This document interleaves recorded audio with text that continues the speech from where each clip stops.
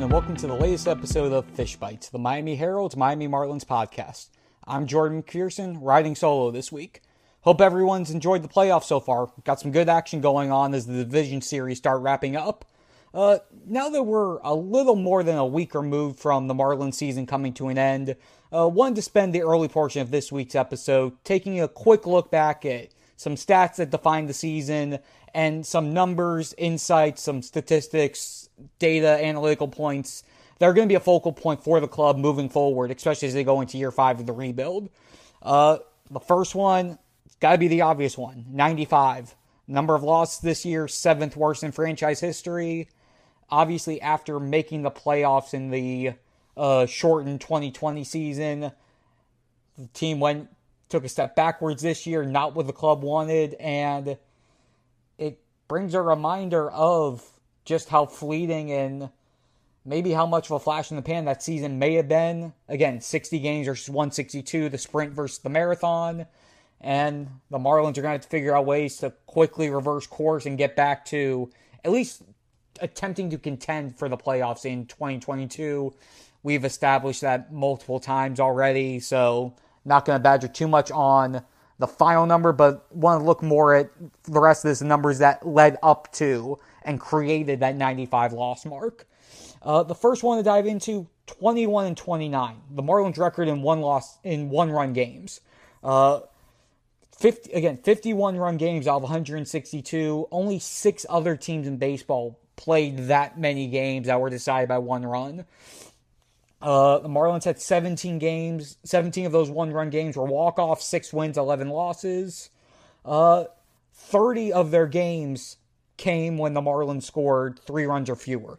They went 0-10 when they scored 0 runs or 1 run, and basically the final score with that being 1-0 losses and 2-1 losses. They went 3-4 in one-run games when they scored only 2 runs, so that's 2-3 records in losses and 2-1 final scores and wins, and 8-5 when they scored 3 runs and the game ended in a one-run margin, so 3-4 loss or 3-2 win. One thing that is interesting to point out, again, it was 21-29 overall. They went 10-24 in one-run games prior to the July 30th trade deadline, when they still had the likes of Corey Dickerson, Starling Marte, Adam Duvall, those big guys who were the big part of their offense. They went 11-5 in one-run games over the final 2 months of the season. Again, all one-run games are not created equal. Some are, the Marlins had an early lead and then lost to the bullpen. Others were great pitching performance and they finally find some life late. But again, to see them win more than 2/3 of them down the stretch with that young group that they had to close out the season, that's worth noting. It definitely is. Number 3, I'm sort of just lumping a lot of numbers together, and it's just showing the state of the offense or the lack thereof for the bulk of the season. The Marlins finished the regular season in the bottom 5 in the league in runs scored. They were 29th with 623 runs. They were second to last with a 671 OPS, and they were third from the bottom with a 233 batting average and with 158 home runs. And again, a lot of numbers. Again, they traded a lot of their big offensive numbers in Dickerson, Marte, Duvall before the deadline, and then Jesus Aguilar missed a good chunk at the end of the year with his knee injury. In August, the first month right after the trade deadline, the Marlins' numbers were actually above their average. They had a 241 batting average, 8 points above what they were for the full season. 681 OPS, 10 points higher. It's a small margin, but that was actually 22nd out of 30 in the month of August. Again, nothing to be ecstatic about, but it was a step above where the Marlins stood throughout the season. In September, everything just completely fell apart. 213 batting average, 628 OPS. It was a sign of, again, the Marlins at that point started playing a lot of their young guys. They had a lot of prospects getting steady reps that final month. 22 of their final 24 games, they had at least 4 position players in the starting lineup out of 8. So that's something that you have to look at. There was some good. Brian De La Cruz obviously was a surprise over the final 2 months. Jesus Sanchez showed power.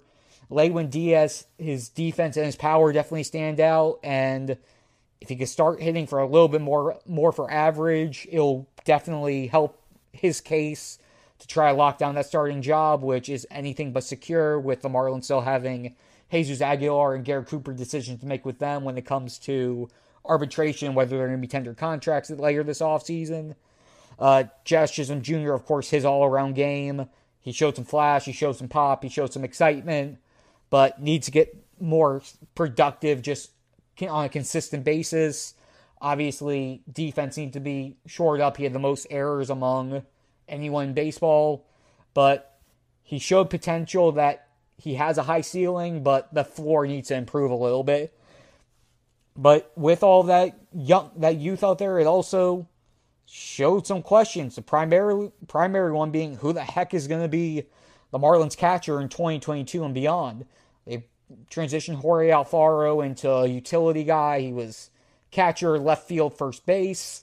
They used 3 different rookies that they rotated around the final month and a half between Alex Jackson, Nick Fortes, Peyton Henry.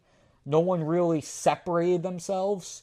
So that's going to be something that, again, it's one of the emphases for the offseason once that gets here in the next month or so.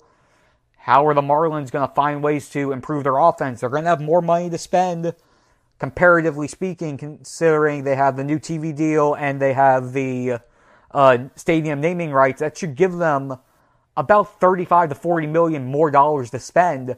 It's just a matter of seeing how they're going to spend it and how much of it they're going to spend. But they need to find a way to get at least an impact batter or two. Obviously figuring out how they're going to address the catcher situation, and at least 1 or 2 outfielders are going to have to be obtained in some way, shape, or form, more than likely to supplement the Jesus Sanchez's, the Brian De La Cruz's, and the guys waiting in the wings to come up in the next year or two.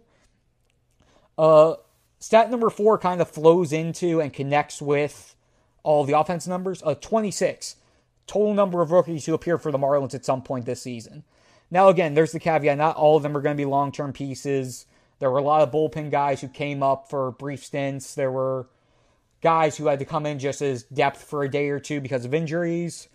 But there were some guys there who started to establish themselves. Obviously, we talked about all the position players already. On the pitching side, Trevor Rogers, what more can we say about him? He was their all-star. He's likely going to finish this runner-up in Rookie of the Year to Cincinnati Reds Jonathan India, and probably would have had a chance to cement himself as Rookie of the Year if he didn't miss that month. Again, dealt with some personal issues, had missed the start with a back injury, but had a very solid first full season after getting the taste in 2020, and showed that he could be a top-end guy in this rotation to work around Sandy Alcantara and potentially Pablo Lopez if he's still here at the end of, as we move into next season. Edward Cabrera, shaky audition. Obviously, there were a lot. The game got quick on him a good amount in his 7 starts. But he has the tools there. If he can sort of mimic what Trevor Rogers did between 2020 and 2021, it'll be interesting to watch as Edward moves forward. Zach Thompson was a surprise. Came out of nowhere. Ended up being a spot starter after with some rotation issues. And held his own, and then was pretty good out of the bullpen as well when the rotation finally got to full strength. And then 2 bullpen arms, Zach Pop and Anthony Bender, they look like guys who could stay in pretty decent roles for the Marlins long term. And again, they're both just finished their first year, so controllable arms in the bullpen, that's valuable, whether it's staying on the team or being flipped for guys later on. But both of them look like they began to establish themselves as the season progressed. And the last number, 18. The number of starting pitchers the Marlins used this year, which, again, is a surprise number to see, especially a lot more than they thought they would be using coming into the year when starting pitching was supposed to be the team strength, the focus, the core of this team that they could build around. But then by the time opening day happened, Sixto Sanchez injured his shoulder, never pitches a game. Eliezer Hernandez goes on the 60-day IL after his first start. ends up going on 60-day IL twice. And then they just had to mix and match and piece together a lot of those final two spots during the first half of the season. And then the second half of the year, Pablo Lopez basically misses everything after the All-Star break except for the last game of the season. Trevor misses the month. Sandy misses a couple starts while on the bereavement list. So the Marlins never really got to see their full starting rotation at full strength. And that was something they really wanted to see because they know that's what they have to build around, and that's what they have been building around since the start of this rebuild. And we're at the point we're just finished year 4, going into year 5. There are a lot of questions that still need to be answered. These numbers obviously paint a pretty big picture as to where the team stands now, and it gives a direction as to where the Marlins should be heading once we get into the offseason. Again, we're in playoffs right now, so there's going to be quiet on the player front for the most part over this next month. But once we hit November, there's hopefully going to be some movement. How the collective bargaining agreement discussions impact that remain to be seen. But we'll be seeing how the Marlins try to address their issues as the next couple months start to unfold. And it's going to be interesting to watch, and it's going to be key as to how this team moves forward in a pretty big moment in this rebuild and what needs to be the point where they get out of the rebuild. What they do this offseason is going to say a lot. With that, going to take a short break, and on the second half of the episode, going to take a look at some things that are going on right now. Marlins holding a development camp, Arizona Fall League starting up. So we will take a look at some of that stuff and some things going on in the farm system during the offseason. So we will be right back. And we are back, everyone. The season may be over for the Marlins, but the work is not yet done for a slew of their top prospects.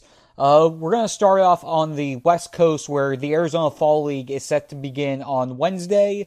Long story short, the Fall League gives clubs a chance to send some of their top prospects out, give them an extra month of work.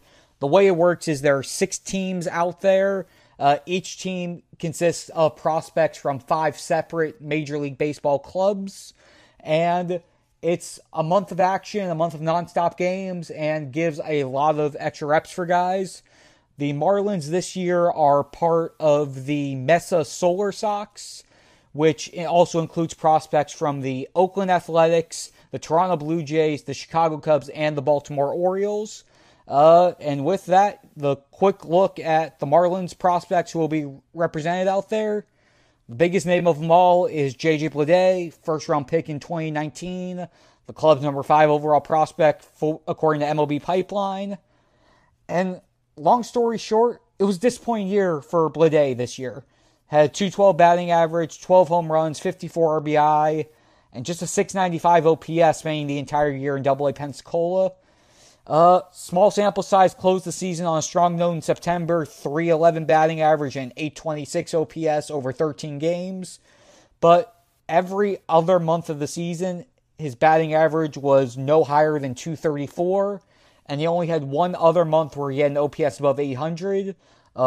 He was .812 mark in July, and that was primarily factored in by the fact that he had 20 walks that month. Obviously, this Arizona Fall League this month out there to get extra reps, to get some more time to work things out, try to figure himself out before going into the offseason, and then trying to truly make a statement in 2022 should be beneficial for him. Let's see how it plays out for him. The rest of the Marlins hitting or position player prospects that are out there, it's a great group of either current top prospects, former top prospect, or guys who are sort of seem to be on the rise. Let's start, for me, with Cameron Meisner. Center fielder, the Marlins' second pick from that 2019 draft after Bleday, who really came into his own the final 2 months between his month of August to close out his time in Class A Advanced Beloit, and then his month of September with the Pensacola Blue Wahoos. Those 2 months together, he had a .326 average with 13 doubles, 4 home runs, 27 ribbies, and 24 runs scored. It was the best 2-month stretch of Cam Meisner's professional career to this point. And when you add that into the fact that he's probably the Marlins' best all-around defensive outfielder of the guys who are at the upper levels, when you add the bat plus the defense, if he can have a strong fall league, if he can have a really good month out there in Arizona, it could potentially streamline his ascension up because he has possibly the best all-around game of the Marlins' very loaded outfielder core in the minor leagues right now. The other two position players, catcher Will Banfield, who frankly really needs to show something this month. He only hit 180 with a 567 OPS in Beloit this year.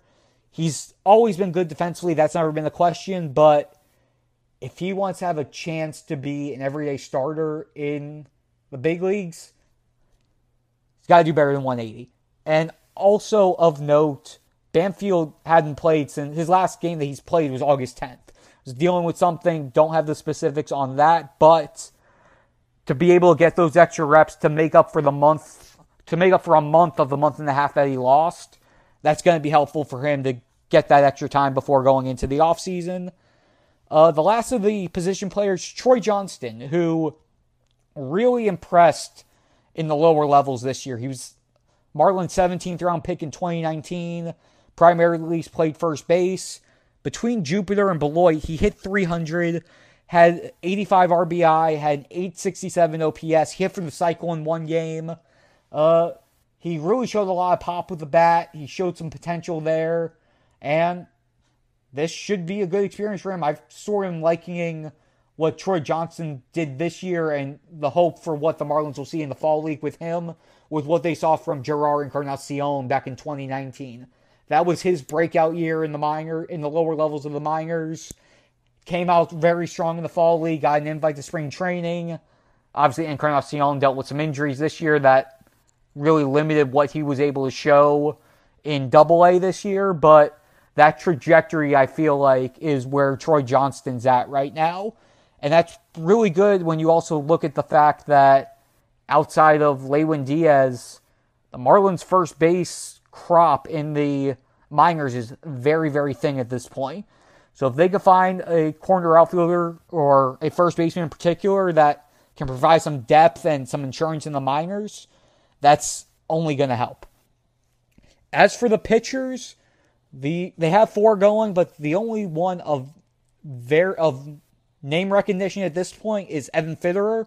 He was their 5th round pick in 2019. He was a high school arm, UCLA commit. The Marlins gave him a little bit more money in order to sign him.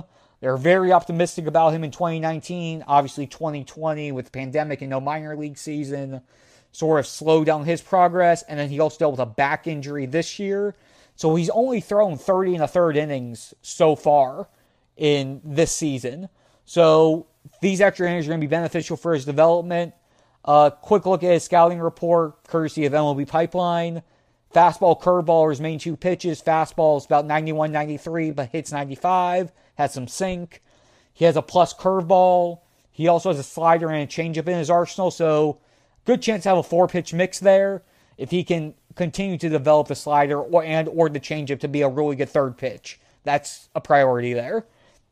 The other three guys are relievers. Josh Simpson, 32nd round pick in 2019. 6'2 lefty reliever. He spent the majority of the year in Beloit. 18 appearances, 43 1/3 innings. 5.61 ERA, 58 strikeouts against 19 walks. Jeffrey Yan, the Marlins signed him to a minor league deal in late April. He split time between Class A Jupiter and Double-A Pensacola. 21 appearances, 31 innings, 51 strikeouts against 25 walks, with a 205 batting average against overall. But when you look at his Double-A numbers, 14 innings, so yes, a small sample size, but a 1.93 ERA and a 1.67 batting average against. So showed some good stuff in his little bit of time in the upper minors. Let's see what happens here. And then the last guy is Justin Evans, 19th round pick in 2018, but 2021 was his first year playing pro ball. Missed time those first 2 years, and obviously 2020. 34 appearances across 3 levels, peaking at AA. Numbers weren't great. 6.4 ERA, 45 innings, 53 strikeouts against 24 walks, and a 278 batting average against. Again, didn't really... Between these last 3 guys weren't guys who I particularly had my eye on, but I'm going to keep tabs on how they do during the Fall League. Again, everything starts up Wednesday. It's a month of action. And with that, here is General Manager Kim Ng. About a couple weeks ago, when the season was coming to an end, I asked her before the rosters were announced just how they decide who goes, who stays, who doesn't participate, and just the thought process from the front office for how they handle making decisions for things like the Arizona Fall League. And I guess this sort of also ties into the potential for winter ball down the road. So here's General Manager Kim Ng with the thought process behind the decision making. Fall League, roster special coming out soon. Just the fact that it's back, especially after, again, everything, the lost time last year, just to be able to get some of these prospects some extra time, especially hopefully some of the higher level guys. Yeah, no, absolutely. It's been, it'll be huge for them, especially in that type of environment, really competitive with other prospects of that caliber. The Fall League is one of the funnest times of year for us as executives, where we get to go watch, all those prospects compete against each other is big. I just thought of this now. You have all these top prospects. How much, not just scouting, but getting inventory on other teams' what they have, can you actually get done there? Yeah, no, it's great for our scouts. And to really, and again, it's one thing when you have, 3 or 4 prospects on a club and you're playing, your opponent is similar, but to have that many prospects in, that short a period of time, is just great for our scouts, and it's a great way to get, all kinds of different reads and looks on these guys. So we'll have a few scouts out there. Yeah. With the system you guys have, the depth that you guys have, and only 7 slots, how do you go about deciding who goes?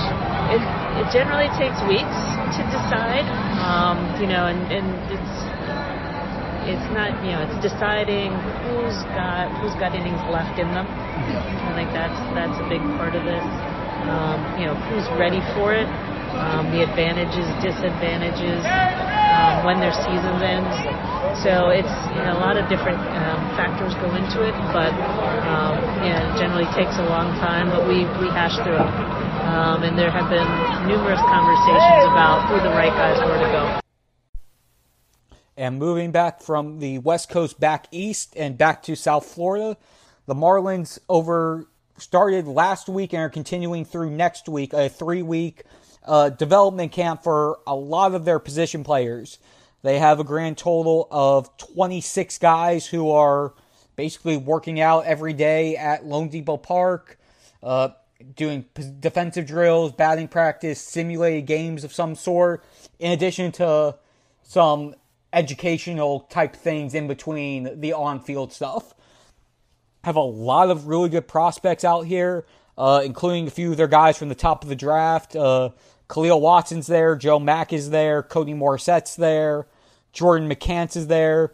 A few of the lower round, Tanner Allen, a few of the lower round picks are there. Noah Williamson, their 19th round pick, who really came out of nowhere, has a pretty good backstory. Sam Prater, the catcher out of Alabama, is there. Bennett Hostelter, who 18th round pick, and just from the small sample size had the best numbers of the position players. And the interesting thing with him, and that's one of the many storylines I'll be looking at while paying attention to these 3 weeks there, he was drafted as an infielder out of North Dakota State, but he is now working as a catcher during this development camp. Haven't had the chance to actually get the specifics on that, but that is a target of mine. I'll be hopefully giving you guys more info on that as we get more access. We've only had media's only been allowed to watch one day so far. We've got to watch last Tuesday, the second day of it. Got to see about 8 or 9 guys take batting practice. Mack and Watson both impressed. Looking forward to being back out there on Wednesday this week, and we'll hopefully have more info to provide you guys as we get going. And that transitions into a lot of what I'll be doing during the off-season, outside of any sort of breaking news or big off-season developments. This off-season, I'm going to be doing once a week, or aiming to do once a week, a look at a lot of the Marlins' homegrown prospects. Because as we know, basically everybody who has made an impact that has been acquired during the Bruce Sherman, Derek Jeter ownership group over these last 4 years, just about everybody has either been a prospect that they traded for, or have been a few of the top-end guys from the past regime. Think Brian Anderson, Edward Cabrera, Trevor Rogers. But the guys who they've drafted or the guys they signed in international free agency, we have 4 classes of draft picks and international signings that are inside the organization now. And it's time to start looking at where those guys are, where they are in their development, how close some of those guys are to taking the next step to being the homegrown guys who make an impact for the Miami Marlins, whether it's next year or the years to come. So there's going to be stories, again, going to be trying to do this once a week, going to be doing some thematic ones, grouping some guys together, and then doing some individual profiles of guys who are either on the cusp or guys who have some good stories that we may not talk too much about, and try to just paint the scene of where things are right now. A few stories that are more than likely going to be in the works.